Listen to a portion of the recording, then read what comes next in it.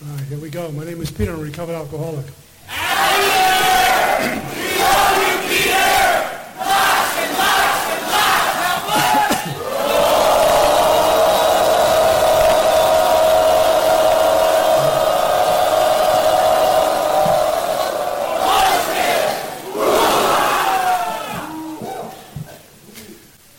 Do the authorities know about this guy right here?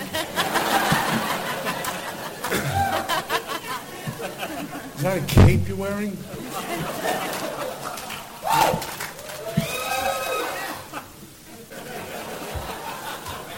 I'm originally from New York. We don't walk around with capes. Bad things happen. Keep coming back.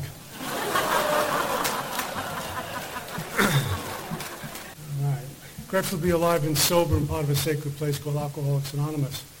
And grateful to this committee for this kind invitation to me to be here with you and share my experience, strength, and hope on what it was like, what happened, what it's like now living in the sunlight of the Spirit, what it's like to be experientially a recovered alcoholic. And thank my dear friend Tony. Met him in Detroit, I believe, about 2 years ago. It was freezing out. So I'm in Indianapolis. It was colder, and we got the frozen tundra out there tonight. So next time I see Tony, I'm running away from him. Loving God separated me from alcohol on June 23rd, 1988. I'm a recovered alcoholic. And I say recovered because I am. And anything less than that would be falsely humble. I'm not looking to be recovering anything any longer. I was recovering for a few years in our sacred fellowship called Alcoholics Anonymous. And being a recovering alcoholic is bondage and pain and attached to a thinking mind operating on that level of consciousness. But something happens within the 12-step work. And when we repeat the 12 steps over and over and over again, and we get to a place called the world of the Spirit, sunlight of the Spirit, we operate on a different level of consciousness. No longer attached to a thinking mind. No longer attached to the alcoholic mind. No longer attached to alcoholism or addiction. And when that thing happens, we get our spiritual wings and off we go. And we get to experience consciousness without doubt. We get to experience seeing the world through God's eyes, hearing with God's ears, and speaking with God's words. It's an awakening of the Spirit, which is the goal of the 12 steps, which is the goal of our sacred fellowship, to get right with the God of our understanding. And the way you guys shout what you shout, I hope one day you shout just as loud God from the rooftops, and not ever apologize for God in any AA campgrounds that you go to, because that is the solution to what we suffer from. And I'm very grateful to be able to talk to you about that, as Spirit moves me experientially, what it's like living in the sunlight of the Spirit. My current life, man, consists of prayer meditation 3 times a day. That's where the Spirit has moved me. When I first came into Alcoholics Anonymous, I was not a God lover. A lot of us get here, we got 20 days, and like we love the Lord and we love AA, and I was not like that. I hated God, and I didn't want any part of Alcoholics Anonymous. This was just the last place that would take me.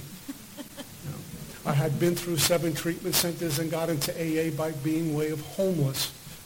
And how I got into my 7th and last treatment center is a whole prayer thing and a whole God story. But I got here, and I wasn't too sure about you guys. I saw lots of people smiling, having fun in little groups around the coffee pot. And I said, this is not for me, but it's the only place that would take me. And so off I went. And when they talked about God, I got skeptical. I got doubtful. I got critical.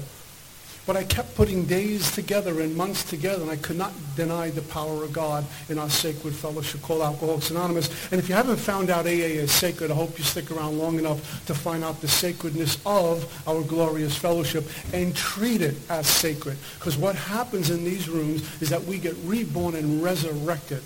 God could have gave this message to some of the greatest minds of our time. He could have gave this message to some of the medical community, religious community. He could have gave it to many, many people. And yet he dropped it in another alcoholic's lap because we know each other. I've never met any of you guys other than Tony, yet we know each other.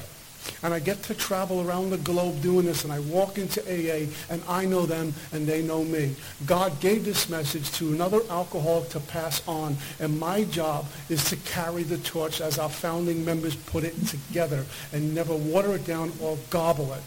It's not a popularity contest. It's about saving lives in Alcoholics Anonymous. And I hope to never lose the sense of urgency and treat this with the desperation of a drowning man in the sacred rooms of Alcoholics Anonymous. It's an honor for me to be a member of this fellowship. It's an honor for me to get to a podium and share my experience and hope and then get invited to somewhere else to go do this. It's an honor for me to sit with another drunk at my kitchen table and let's get busy. And I will never tell a drunk make 90 meetings in 90 days because I'm not in the business of killing anybody.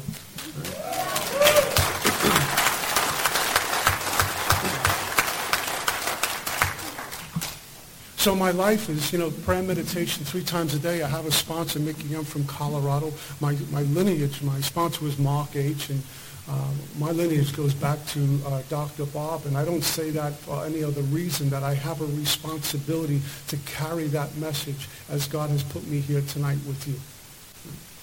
I sponsor a whole bunch of men. I have a home group in Deerfield Beach, Florida. I moved to Boca a couple of years ago in South Florida. I'm originally from New York and moved to Jersey and down in Florida working in the treatment center industry. And life is great. I'm a published author today and with another book on its way. And how these things happen is beyond me.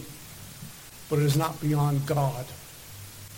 Because the road is already paved for every one of us. The road has been paved by a loving God, and all we need to do is be awake enough and clear enough to see the road in front of us and walk it without harm. But we walk with God, one with God, not separated from this power. Sometimes we point to the heavens, and that's great, but we need to know that the great reality is deep down within, and God is saying go left, and God is saying go right, because the road's already been paved. And for someone like me who was clueless when I got to Alcoholics Anonymous, what a great thing to find out that a loving God has paved a road for me, and all I have to do is get out of the way. And the best way to get out of the way is by going through the 12 steps. So, on most days, I've gotten very present and mindful to where I am. No longer attached to the thinking that goes on. No longer attached to all the drama that goes on in my head. But very present and very mindful with you right now. Because if I was supposed to be somewhere else, God would have me somewhere else. I'm here and that's where God wants me. And that's all I need to focus on. And be an empty vessel for God to carry his words through me. So on most days, I'm very present and mindful to where I am, unattached, detached from a thinking mind and all the voices that it talks to us with. For example, if you think about it, anyone drove over here in their car alone tonight, right? Just a show of hands, how many folks drove in their car alone? Right? Alone. If you think about it, you weren't alone. Because while you're in the car, you probably had about 45 other people talking to you at the same time. Right? And they're waiting in the car when you leave here. They're sitting in the car saying, hey, you're late. What's that all about? Let's get going. We got things to do. And we wake up in the morning and say, look at you. You're still married to that. I can't believe it. You need a better job. You need more money. You're too thin. You're too fat. You're too tall. You're too short. It goes on and on and on. And it's obsessive and compulsive. And what we do is pay attention to all of it. And we get a sense of self from our defects and from our drama. And what the work does is allow us to cut loose of all of that. And at the beginning, we stand raw. We stand naked to the world for the first time. But it's a necessary ingredient so we can get well. The process of recovery, guys, is never addition but removal. And it's not a linear thing, but a transformational movement that we get to experience. We don't need anything. Everything we needed to walk this life, God gave us at birth. And what I did, what we do, is we accumulate things. We accumulate belief systems. I accumulate resentments. I accumulate fears. And I land in Alcoholics Anonymous because the only way I can deal with any of that is give me a double and I can breathe. We don't do life well. We don't. I will never tell a drunk, live life on life's terms. For me to live life on life's terms, I need a drink. But Big Book tells me in Chapter T, Agnostic, live life on God's terms. It's simple and easy and open to all. We don't need a special pass to get into the place. Not with God. So I live life on God's terms because I don't do life well. I can't stand in the middle of life when it comes at me, whether it's joys or sorrows. I just don't do it well. I got the wrong software in me, and it's by accumulating stuff. And what AA allows me to do is remove all of it, and I stand back to what God created at the beginning. Every one of you, including me, has done certain things on the path to destruction. We have become certain things, but it's never who we be. Who we be at the core is pure, honest, unselfish, and loving. It's the DNA of God. Every one of us sits here tonight in God. The one who's breathing through us is God. The one who makes the heart beat is God. There's no separateness. We become ugly. We become drunks. We do ugly things. It's never who we be. And what the 12 steps do is allow us to go home and experience the abundance of God. And then we walk free. That's what that young lady with One Day, wherever she is, should be hearing in the meetings of Alcoholics Anonymous. Free from bondage, freedom, recovered in the sunlight of the Spirit. And that's what we should be shouting from the rooftops. My first drink came when I was 14 years old. I grew up in a place called Brooklyn, New York, like you don't know by the way I speak, right? We changed how it works into how you doing. My first home group, they told me the only requirement for membership was a pinky ring, sunglasses, and gold jewelry. You'd fit right in.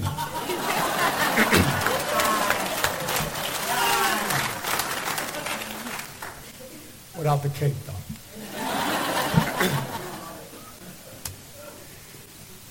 It was a Saturday night, and I was hanging out in the corner. When I was growing up back in the day in Brooklyn, everyone had to hang out on a corner.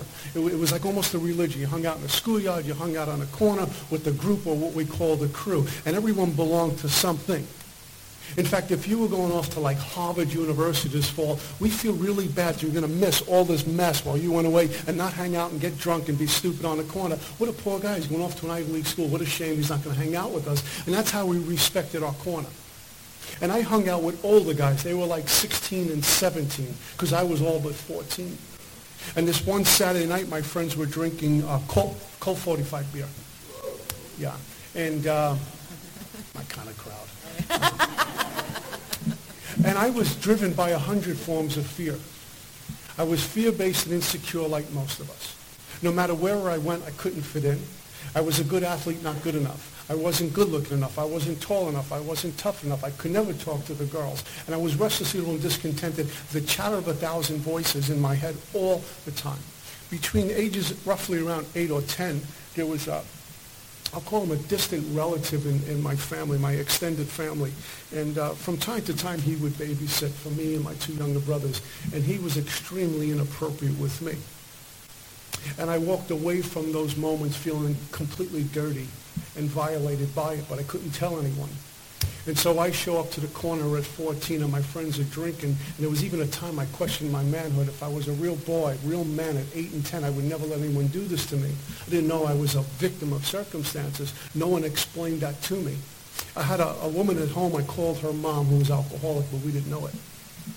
Because like most families, alcoholism doesn't exist. There's no such thing in our family. We're a good, upstanding family.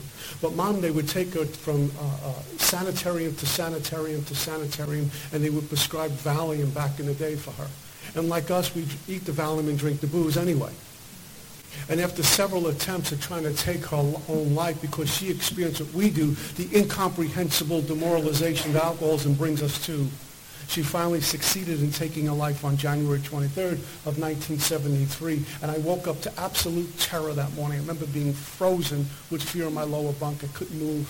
It was the first time I ever heard my dad cry on the phone to the 911 call, screaming to the police officer, "I think my wife is dead. Come over." And my life changed forever.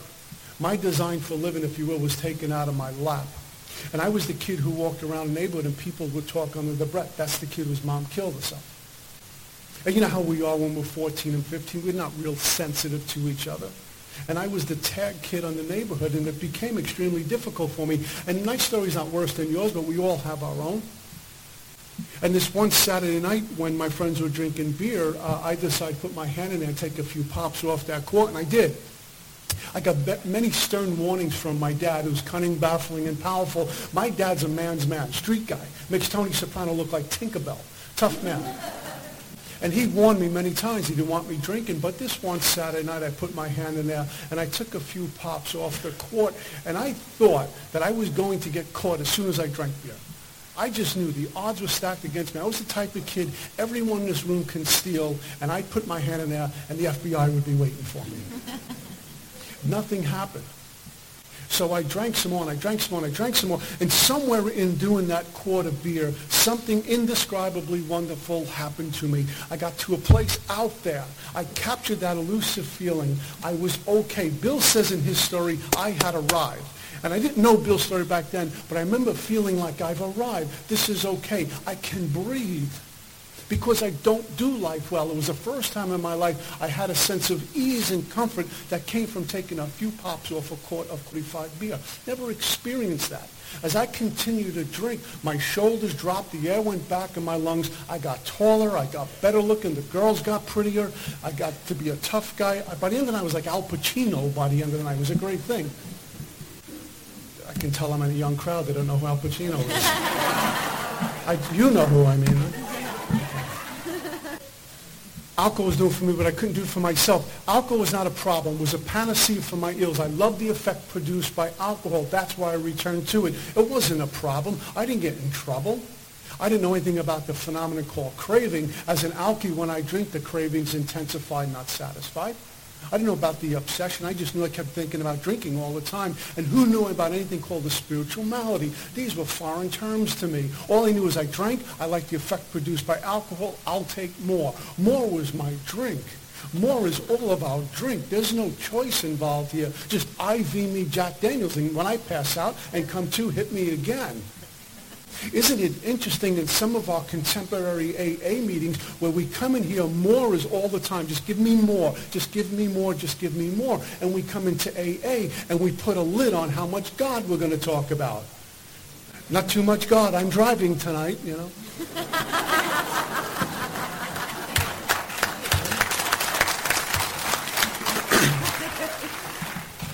But I love the effect produced by alcohol. And when I got up the next morning, there were no hangovers. I wasn't handcuffed to a jail cell. No one was looking for me. Remembered everything. There were no blackouts. And I remember thinking, I love the effect by alcohol that was produced in me last night. The next morning, I remember going down to the park to play ball with the older guys. I was a good little athlete. And they used to play Sunday morning basketball. And I'd walk in and they'd get me involved right away. But when I walked into the park that morning, I remember there was something different about my deportment. There was something indescribably wonderful going on within me. I found a solution. And I can deal with the rest of the week. That is something radically wrong with a 14-year-old kid saying, I need something to deal with the rest of the week. At 14, we should have the world in the palm of our hands with no problems, no concerns, no cares, no worries. But for most of us, it's not like that because we don't do life well. Huh? Why do we tell drunks live life on life's terms? That we need a drink to even attempt to do that. And at 14, I couldn't do it. But I just knew when I walked into the park, I had a panacea. I can't wait till the following Saturday to roll around so I can get out there and be great again. I can capture that feeling. My shoulders were about that wide when I walked in. It was a great thing. Who knew about unmanageability? My life was to become unmanageable. A blind man could have seen that, being homeless and panhandling, doing all the things I did for the price of a drink.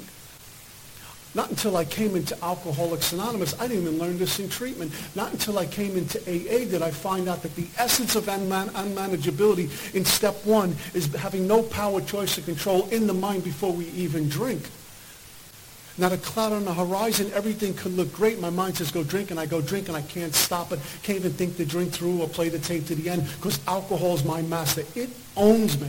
And if I think, as an alcoholic, a real alcoholic, the one on page 21, that I can outrun my own shadow by outthinking my own thinking, I'm in serious trouble. That's why I will never tell a drunk, remember where you come from. Who's remembering where we come from? The same mind that wants me drunk. It's not going to let me remember where I come from. It's going to say she was pretty nice and the liquor was pretty good.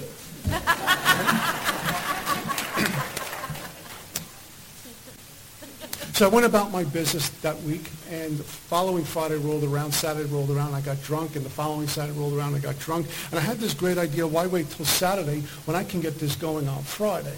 And I did. And then it became Thursday and Wednesday. Now I was drinking. Bill Wilson says in his story there were many unhappy scenes in his sumptuous apartment. There became many unhappy scenes in my home. I had a dad at home and two younger brothers. Now, my younger brothers idolized me. They did the same sports I did. They listened to the same music I did. Nothing like you guys were listening tonight. I still don't know what that was. Wow. Just one Rolling Stones tune would have made me very happy.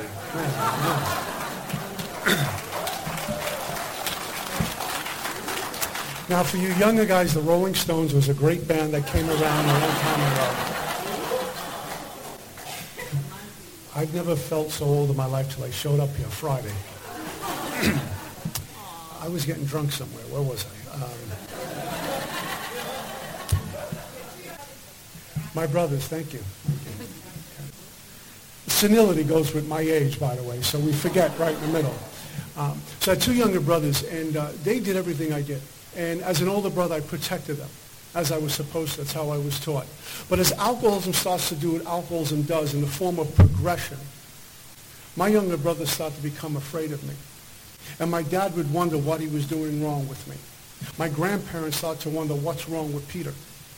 At the beginning, I was a nasty drunk. A lot of venom would come at me. I would, curse my life. I was fed up with my life already. I hated this power called God because Mom would take me to church and she taught me how to pray. And as if God was so loving, why is she gone?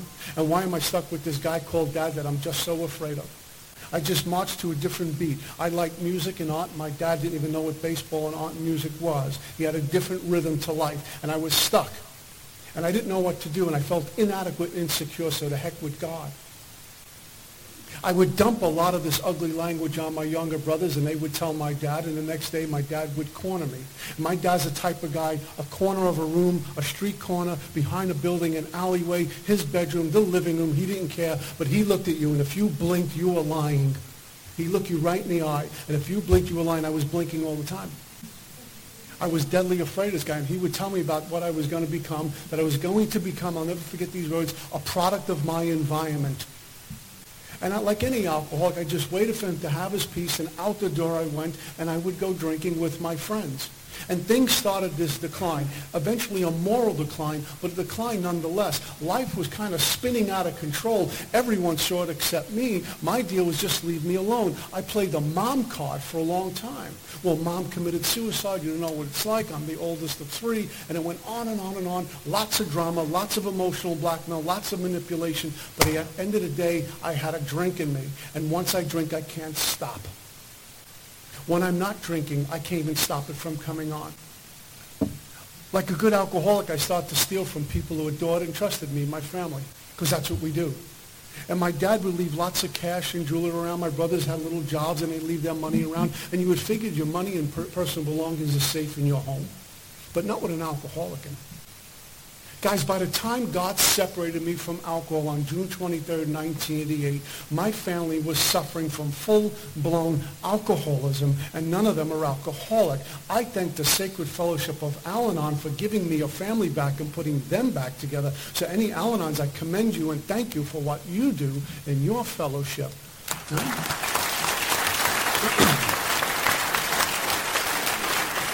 I can never tell a drunk, just don't drink and go to meetings, or don't drink and I'm a winner, because what about the leveling we did on the way in here? Those folks were involved in a drive-by shooting and we expect them to clean up the mess. That's not how God works. That's not how AA works. I go back and fix it. And my family was involved in a drive-by by me.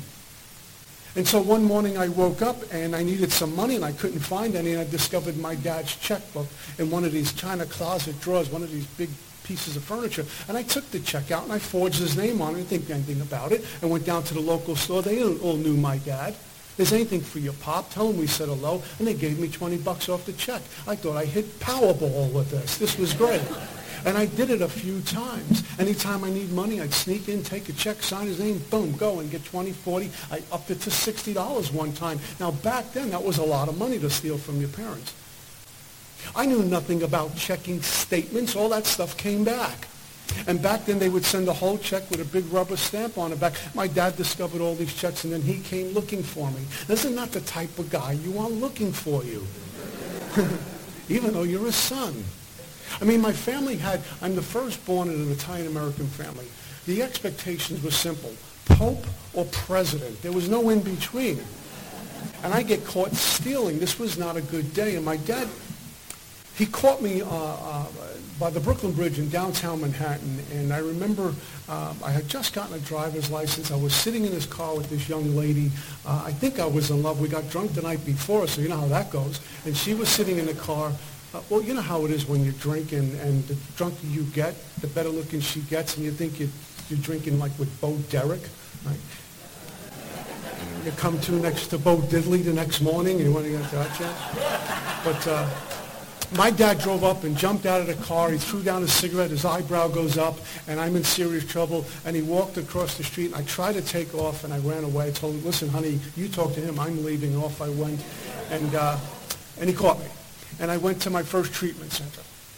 Now, as a young kid, I didn't concede to my innermost self that I was an alcoholic. I didn't believe I had alcoholism. I got caught. And I did 28 days in treatment. And at the time, insurance companies would give you the 28-day cure.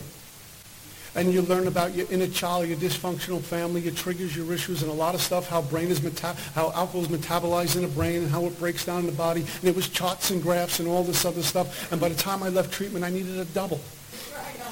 Because I'm really sick. I need to drink to deal with this. I hated my family more on the way out of treatment than on the way in. They didn't talk to me about a solution, and even if they did, I wasn't buying it. I went to treatment, my first few treatment centers, just to get the heat off my back. I got caught. The streets were getting ugly. I'll go to treatment.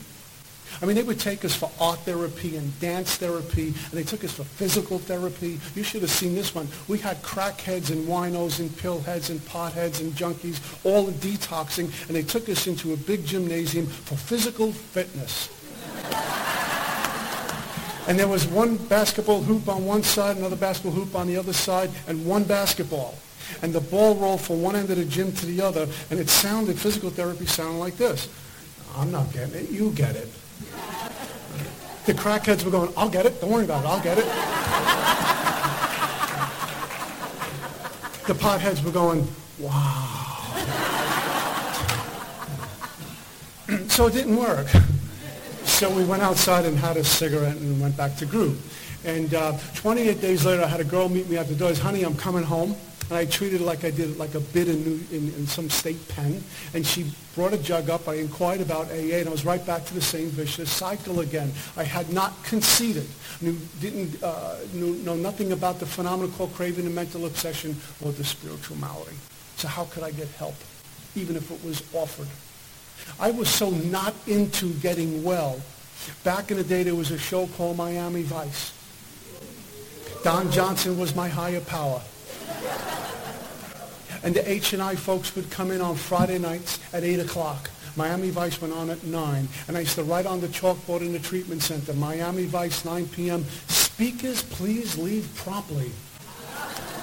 Because I wanted no part of recovery. I wanted to go drink. And I got out after 28 days and got drunk and went right back to the same vicious cycle and got into my second treatment center, got into my third treatment center, got into my fourth treatment center. And somewhere near I got a job as a dock worker, a longshoreman is what they call it in South Brooklyn. This is a rough environment, not the training ground for spiritual growth. There's some rough characters involved here. It was outdoors, it was cold in the winter and hot in the summer, and everyone drank. And there were some rough characters associated around that industry. And I quickly found out that I can borrow some money from them if I drop some names. And I would borrow money from these characters. And they wanted a little bit back each week until I can pay the whole thing off. And if you didn't do that, they came looking for you, and they weren't bringing Starbucks. I was in trouble. And over again, my dad would bail me out of these jams. And my dad started to experience the incomprehensible demoralization. You start to experience terror, frustration, bewilderment, and despair. He's not alcoholic. He was wondering what's going on with his son, and what owned me, alcoholism, owned him. And from walking with his head up and shoulders squared, he was walking down looking at the floor all the time because I was in another problem. I wasn't showing up for work. This was a job that was impossible to get fired from. We were one of the most powerful unions at the time, and I got fired from that job by my dad. He said, do not come back here anymore. Now what do I do? And I bounced from job to job, and my dad says, well, maybe if you straighten out, we'll get your job back. And I got into my fifth treatment center, and the promise was if I was to stay sober and go to those AA meetings, he might get my job back. And what my dad did for me, with all the mistakes that he made with me growing up, he was like the cavalry always showing up because God works through people. My dad decided to get me this little apartment in Brooklyn, New York, a little studio apartment. And what he did was he furnished this little studio for me, bought me a bed, TV, clothes, shoes, all the things I would need to kind of get going. Paid my first month, last month, security, all of it. And if I was to walk this walk, perhaps he would get my job back. And what I did about 10 minutes after he drove away was took the brand new color TV out on my back and I sold it. And I sold the clock rate and the brand new shoes and boxes and the clothes and garment bags. And I wasn't paying rent. And after a short time, I had the Bowery basically living in this little studio. Upstairs was a landlord. Him and his wife owned the house. She was pregnant. They had a little daughter. He was working and going to school. And they were trying to make a life for themselves. And I despised everything they represented. On Sunday mornings, if I was home, if I was coming to, and they had a little barbecue in the backyard, I would hear the laughter and hear all the family together. And I would spit at my window because I despised what they were only because I wanted to be like that. I knew it was done that I couldn't do that. I'm not going to see 30 years old, and I hate everything. I despise anyone who looked joyous, happy, and free, alcoholic or not. Why would I walk into a meeting of AA and see 1,000 or 500 or 100 smiling faces? I'm not going there. I knew in my heart of hearts that I was a mistake. I couldn't do this thing called life. And the quicker I'm out, the better. I got thrown out of this little studio apartment and I was homeless. I would bounce around from place to place. And before I got into my fifth treatment center, I remember there was a young lady. Until this day, I don't know why she would date me. But I was hanging out in Staten Island, New York, and there was a nightclub and a motel up above it, real swanky joint. And I was renting a room. Well, she was renting a room, and I would just lay in bed all day. Till this day, it has to be a God deal why she was with me. I don't know, just to keep me alive long enough till I got to you guys. But she would date me, and she was tending bar, and she would come up from her shift about 3 or 4 a.m., whatever it was, and drop a purse on the floor. And one early morning, I remember laying in bed, and I got up to go into her purse when she fell asleep, and I was going to steal money from her. And what I found in her purse was a bunch of pills, Valium. And I says, there is a God after all. Because as Bill says in this story, the courage to do battle was not there. I was done with this deal called life. Life is not fun. Life is nothing but terror. Life is nothing but pain and suffering, and I can't do it. I'm not supposed to be here. So I ate what was left of those pills in the bottle. And I washed them down what was left of the alcohol. And I remember this clearly as it happened a day ago. I got back into bed. Now, mind you, I was very depressed. I mean, I was completely disconnected from life, but there was somewhat of an excitement, a quiet excitement within me that it's over. I'm going to go to sleep and not wake up. It's over. I'm done. How great is this? I'm in my 20s, and again, something radically wrong with the 20-year-old looking to cut out. But that's where alcoholism brings people like us. When my mom committed suicide, the belief system of the day that it was, women are weak and men are strong. The Marinelli men would never do this. We need to protect our women. Mom was sick. She was a woman. She's weak. Men never commit suicide. And there I was in this flea bag motel, looking to die, wishing to die, praying to die, and God interrupted my death. But as I got back into bed, it was made abundantly clear to me that suicide has nothing to do with gender. It has everything to do with being alcoholic, because that's where it takes us to the point where I can't do this anymore. I got to get out. And some of us who are addicted to some other substances may push it one day. We think we really want to get high. What we really want to do is just cut it out altogether and not wake up. That's what alcoholism does. So we come to Alcoholics Anonymous, and there should be a sense of urgency, not so much only by you, but by those, the elder statesmen in AA, who understand what you are up against and never offer you hang in there and make 90 meetings in 90 days, because you may die on the second day. You may get drunk on the first day. That young lady who's got one day, somebody should sponsor and start the big book tonight with her, because we don't know if she's coming back.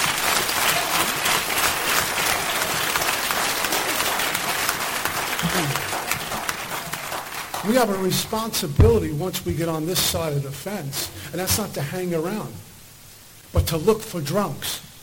Because God gave us spiritual wings. One of the things we're supposed to be doing, and allow me to get on the soapbox, is this.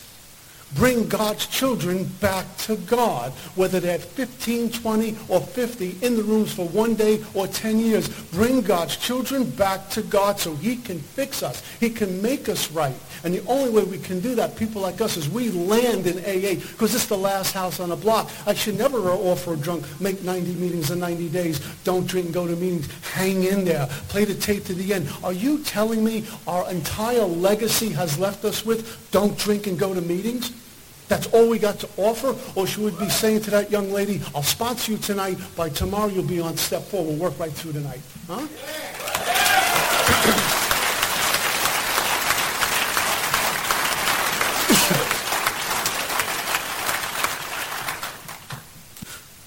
So I'm running through the streets, and I land in my 5th treatment center. And I was in treatment for 9 weeks.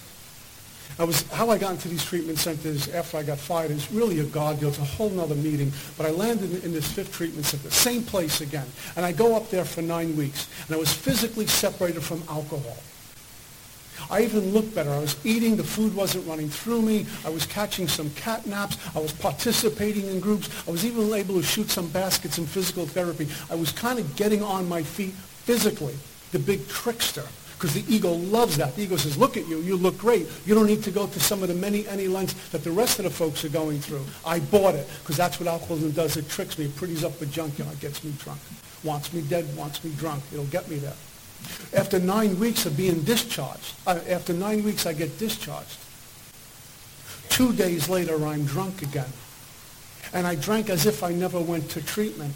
And the thing I learned firsthand was that being physically separated from alcohol has little to do with becoming recovered. It's just one piece. The same way meetings don't treat alcoholism.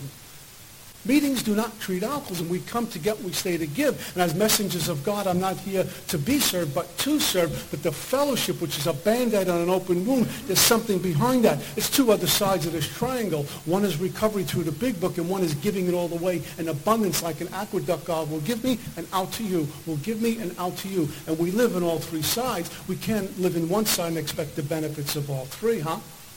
I didn't know that back then. So I get discharged, and a mental obsession takes me right back. 2 days later, I'm drunk. I didn't stop thinking about alcohol once. I love to drink. I went through a few years, I will tell you, of doing non-conference approved dry goods. And the detox from that was horrific. I was an animal with that stuff. But the detox was just horrific. I was addicted to a lot of other things. And after the 5th treatment center, I never returned to that. But alcohol was my master. I loved to drink. And I wasn't drinking to be social and have a nice pinky ring on and take a young lady out and be some classy guy. I drank alone. I used to love drinking and driving, have a jug and drive. Where? I don't know. And when I couldn't do that anymore, just put me in the back of some filthy hallway because I was homeless, in some driveway up on a roof where no one was around because I knew I was going to go down and then come up and in the same clothes without bathing, go hustle on the street, get some money and keep the drunk going. I got thrown out of my family's house and my grandparents wanted nothing to do with me, and alcoholism had another one. The problem with that is it's not only me who dies. I take dad, I take my brothers, I take the grandparents. I'm in a treatment center business. And I tell these guys when they're sitting in my group, you're in treatment with me. Your entire family is in this group too. Your entire family is held hostage because that's what we do. We take hostages. They're involved in a drive-by, and my job is once we get this message from the big book, Alcoholics Anonymous, once we have the spiritual transformation, the revolution, is to go shout it from the rooftops and bring this into our homes, occupations, and affairs. We get to heal people in AA. Now, that'll ruffle some feathers in our contemporary meetings. Tough, I don't care. It's just the way it is. We're doubting the power of God when we say we can't do that. You go into a drunk's house, and you do the 12-step call on him or her. And you walk in, and the family looks like they're suffering from something. The house looks drunk. The house smells alcoholic. The pets don't want anything to do with the alcohol. The house looks sick and suffering. Then you bring that drunk. You bring him or her in here. And we start working with them through the book. And little by slowly, whether it's 30 days, 60 days, 90 days, 6 months, whatever it is, they have the vital spiritual transformation, the life-changing experience where the shift happens in perceptions. The shift happens from within and manifests out there, and you go back into that house. It's a different house. The spouse is lighter. The house looks different. The kids are walking to a different rhythm. The house smells sober. The house is different. The folks have been different. They've been transformed from the inside, whether they go to AA or Al-Anon or therapy. Just the power of God is enough to touch the lives of others. We do it right in AA. That young lady with One Day could be sponsoring someone in 60 days, and we'll sit back and say, how did that happen? How did it happen? It's called God and Alcoholics Anonymous. It happens all the time. Stop doubting the miracles. The great thing is we start to see miracles, and we're not going, oh my God, a miracle. We're going, well, that's what God does. Who's next? Huh?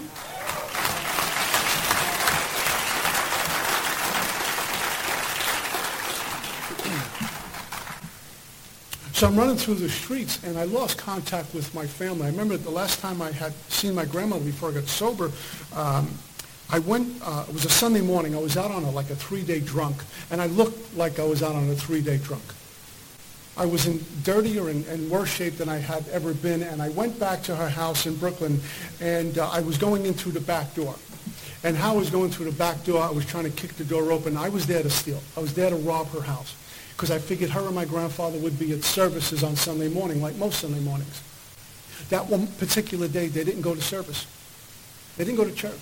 And my grandmother was startled. I was startled, and she says, what are you doing? And she invited me in like she always would. And she took a look at her oldest grandson. I remember saying, what's wrong? And I gave her some nonsense. I knew I couldn't steal, and I was now not interested in being. I have to get out of there. And what she did, she made it quicker. She invited me out. She said, I can't have you here like this. And she offered me to call my dad. And I wanted no part of him. And out the door I went. And so she was infected again. My family was becoming infected again by the power of alcoholism. The problem with alcoholism, when we're suffering from alcoholism, we can suffer from alcoholism in AA making meetings, because alcoholism, guys, goes underground and resurfaces in other areas. Don't drink, go to meetings. I show up to an AA meeting. I look okay. I'm sounding okay, but what's going on within me is being restless and discontented, and my alcoholism goes underground and resurfaces in sex sprees and food sprees and money sprees and fear sprees and anger sprees and thinking sprees and sprees, all more blockage to me to experience God. Knew nothing about any of that. All I know is when I'm in that place, I have no compassion for anyone else.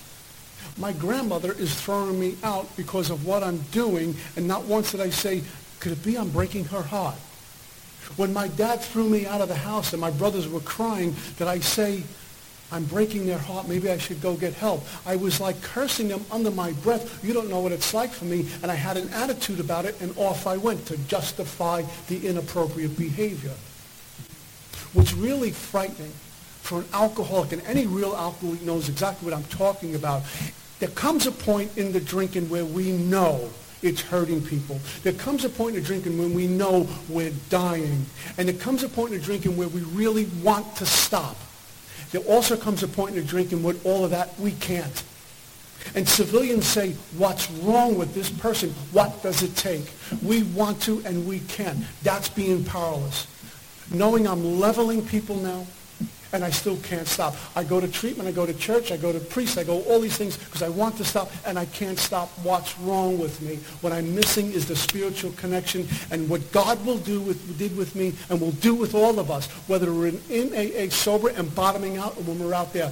God will take us to the very edge, and there are different lengths for different people, but God will take us to the very edge, and just when we're about to fall off, we will beg for help. It's called the gift of desperation, and God knows exactly how far to push. And while we're sober, God will interrupt our life. He will shut it down. He will remove relationships. He will remove money, remove all the external conditions to get my attention.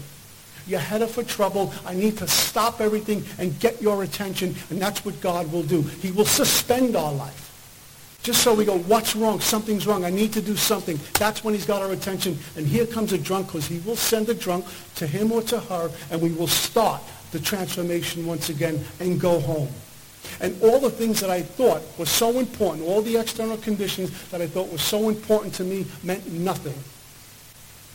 Living with adversity allows me to see the things I thought were important weren't important. Living in an Alcoholics Anonymous, aligned with God, one with God, all the things I thought were so important, all the drama I paid so much attention to means nothing. The opinions that people had of me means nothing. I don't care. I care about one thing: worshiping this power called God and giving it to someone who wants. That's why my life is one of service. I don't have a life. That sounds lame. It sounds awful to a newcomer. I don't have a life. Thank the good Lord for that. My life belongs to God and Alcoholics Anonymous. And what I've been given in return is a life of abundance. I have relationships that are close to me. I have a family that's been back. I get to do this, and I get to show up for fun and for free. I do something for a living that I would do for free. I have abundance because none of it is important. And God says, okay, here, go here. Okay, now go there. You can't be here, but you need to be there. When we're awake, we can hear that. When we're sound asleep, we think God is listening to us, and all we're doing is entertaining ourselves. And we run into wall after wall after wall after wall, because all the mind does is manufacture misery. I tell newcomers, anything, and I mean anything, that your mind tells you is wrong. If we're really in a place of being teachable and we say we're humble and we're on this path, then we're usually going to someone who's sober 40 years saying, what do you think of this? I get an idea, maybe I should start this new job. I'm thinking about dating this person. What do you think of this? That's one of the first signs of God operating in someone's life. We become teachable. When someone's not teachable, they're God, not God. I wind up outside the Port Authority in Midtown Manhattan, and I shared this story from a million of these podiums. Till this day, I don't know how I got there, what happened to me afterwards. But I do remember this one moment, because God interrupted my life. Shut everything down.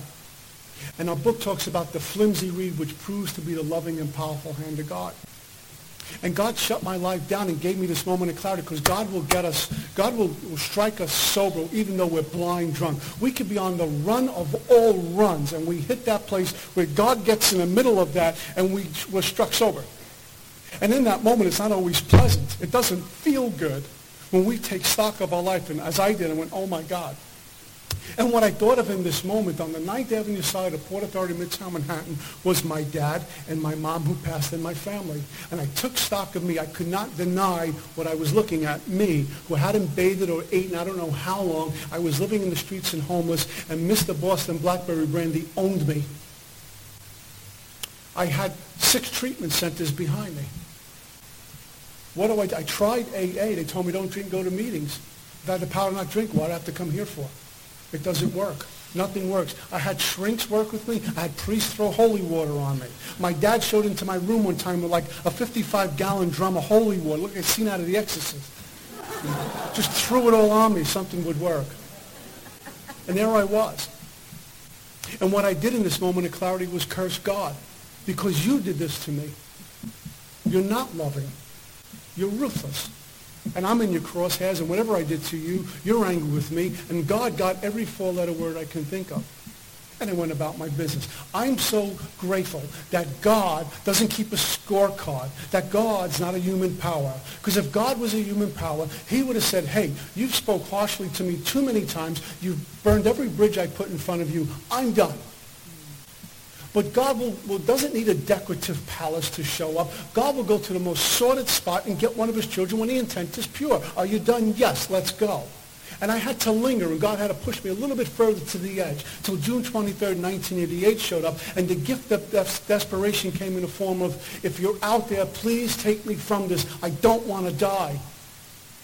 It was the first time in my life that I didn't want to die, and perhaps as honest as I will ever be until God calls me home. There were no reservations or a lurking notion. There wasn't getting sober for her. There wasn't getting sober for money. There wasn't getting sober for a job. I don't want to die. And I wasn't thinking of Alcoholics Anonymous or treatment or anything. I don't want to die. Please take me from this. And what do I get? As if someone whispered in this ear, enough, I have other work for you to do. And I couldn't understand what that meant except one thing. I'm hearing voices. I'm completely out of my mind. Here's what I'm happy to share with you. I was out of my mind. I hope to always be completely out of my mind. I pray you completely lose your mind and never returns, because it's in the mind that the problems exist.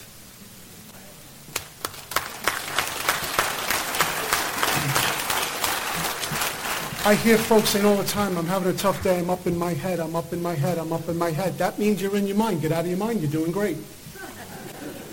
It's in the mind where we experience resistance. It's in the spirit where I experience liberation. And God separated me from that for a moment. And when that happens, when we're in that place where we finally break, and it doesn't feel good, the dialogue, there's a different dialogue going on within us. We're not listening to a thinking mind. We're not listening to the alcoholic mind. We're listening to a different voice, a different rhythm. It's the God piece. It's been all wiped clean now. And God will speak to us, and we'll get it in different ways. Different people will show up, but the dialogue changes in that moment of desperation when the intent is pure. We say, I'm done. Something changes. We make a phone call. We get to an AA meeting. Something happens that is indeed miraculous. It is a God journey, because based on my own thinking, I go back to drinking again. And on June 23rd, 1988, God gave me the intuitive thought to go get help, and interrupted my death, and I start searching for my dad. The only guy on the entire planet who's going to come get me in this condition would be my dad, who I hadn't seen for a while. Hadn't seen my whole family. I was walking around with construction boots with big holes in them and soiled clothes and up underweight, and I looked the part of a Bowery bum, dying of alcoholism. If I live to be 100, I'll never be as old as the day I walked into AA. I remember going to a payphone to call and collect. I get a crying jag, hang up the phone. Go to another phone, crying again, hang up the phone. I got this thought, what if I do get him and he comes get me? Because he's going to come get me. How do I explain my condition to him? Do I break his heart completely? God gave me a mustard seed of compassion and a mustard seed of willingness to move a mountain. It's called recovery. My dad was in South Jersey, in Atlantic City, that weekend with his wife, and they were there to gamble, see a show, have some dinner, and while he was there, he got this intuitive thought. We just talked about this over Thanksgiving. He had this intuitive thought, what he referred to as a feeling in his gut, that I was in trouble. And he remembered him telling me to start my first day of birthday. My son's in trouble, and he dropped off his wife and headed downtown to what he called the horror spots. And he would go look for me. And on June 23rd, 1988, while I'm trying to call him, kept hanging up the phone, God connects the dots, and God works through people. It isn't only people in AA, it's just people. The guardian angels show up in a policeman, a mom, a dad, a parent, a spouse, whoever it might be. For me, it was my dad. And he found me.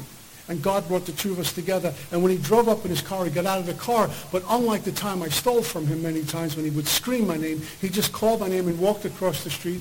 And I told him, Dad, I'm okay. And as he got closer, I collapsed and I fell into his arms. And I remember him holding me up. And what he kept saying, and my dad's not a religious man. He's not a spiritual kind of guy. But when God shows up, God shows up. It's powerful, it's life-changing, it's mood-altering.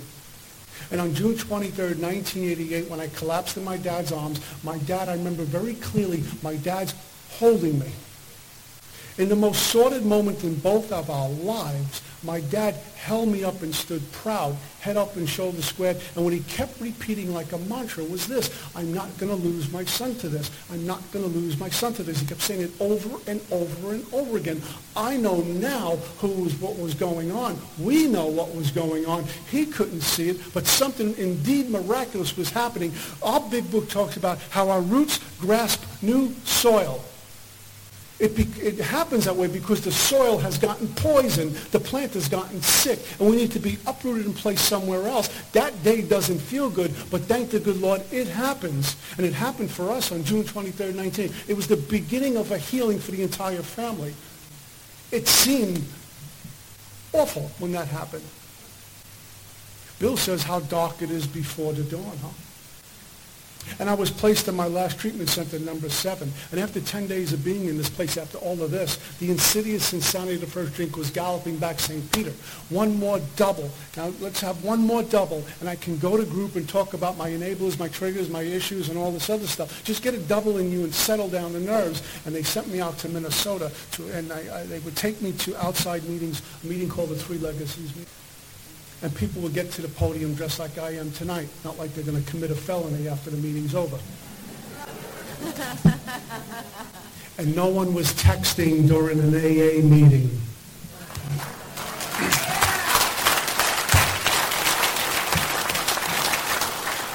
I go on the soapbox again, and I give you a pass because you knew, but there was a young lady speaking Friday night, and I counted 15 people texting during her talk. Shame on you. Shame on your sponsor.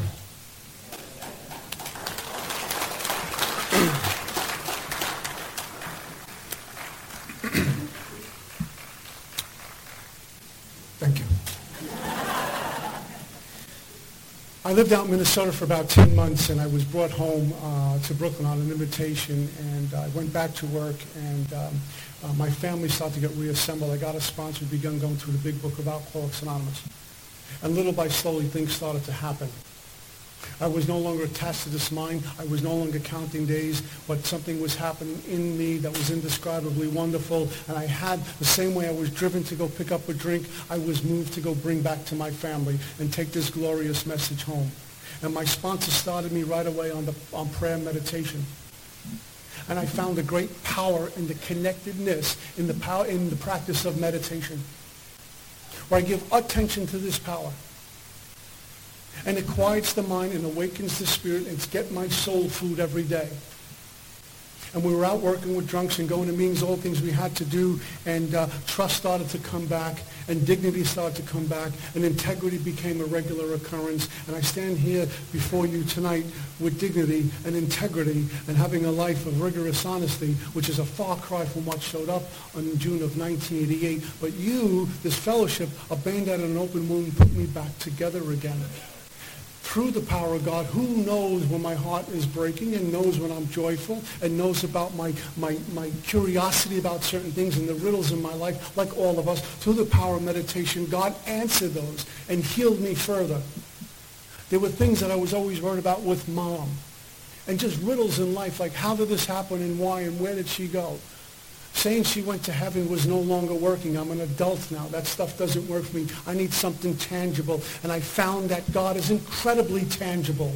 Oh, he may or she may or it may be in the heavens, whatever you believe. But it's incredibly tangible. When our book says the great reality is deep down within, when we wake up, we get to see the Spirit in you is gone, the Spirit in you is gone, the Spirit in you is gone. And we are connected. We are no longer separate. And God becomes very tangible. When we go to our sacred meetings and we see a young lady with one day and she'll get her year coin and start sponsoring people, we see God alive. We see God in the eyes. We hear God in the words. We can hear God. We can feel God in the sacred rooms of AA. God's not vague and out there. It's very much alive in the sacred rooms of AA. And I got to experience that. And in meditation, God said, when the ground is fertile, here.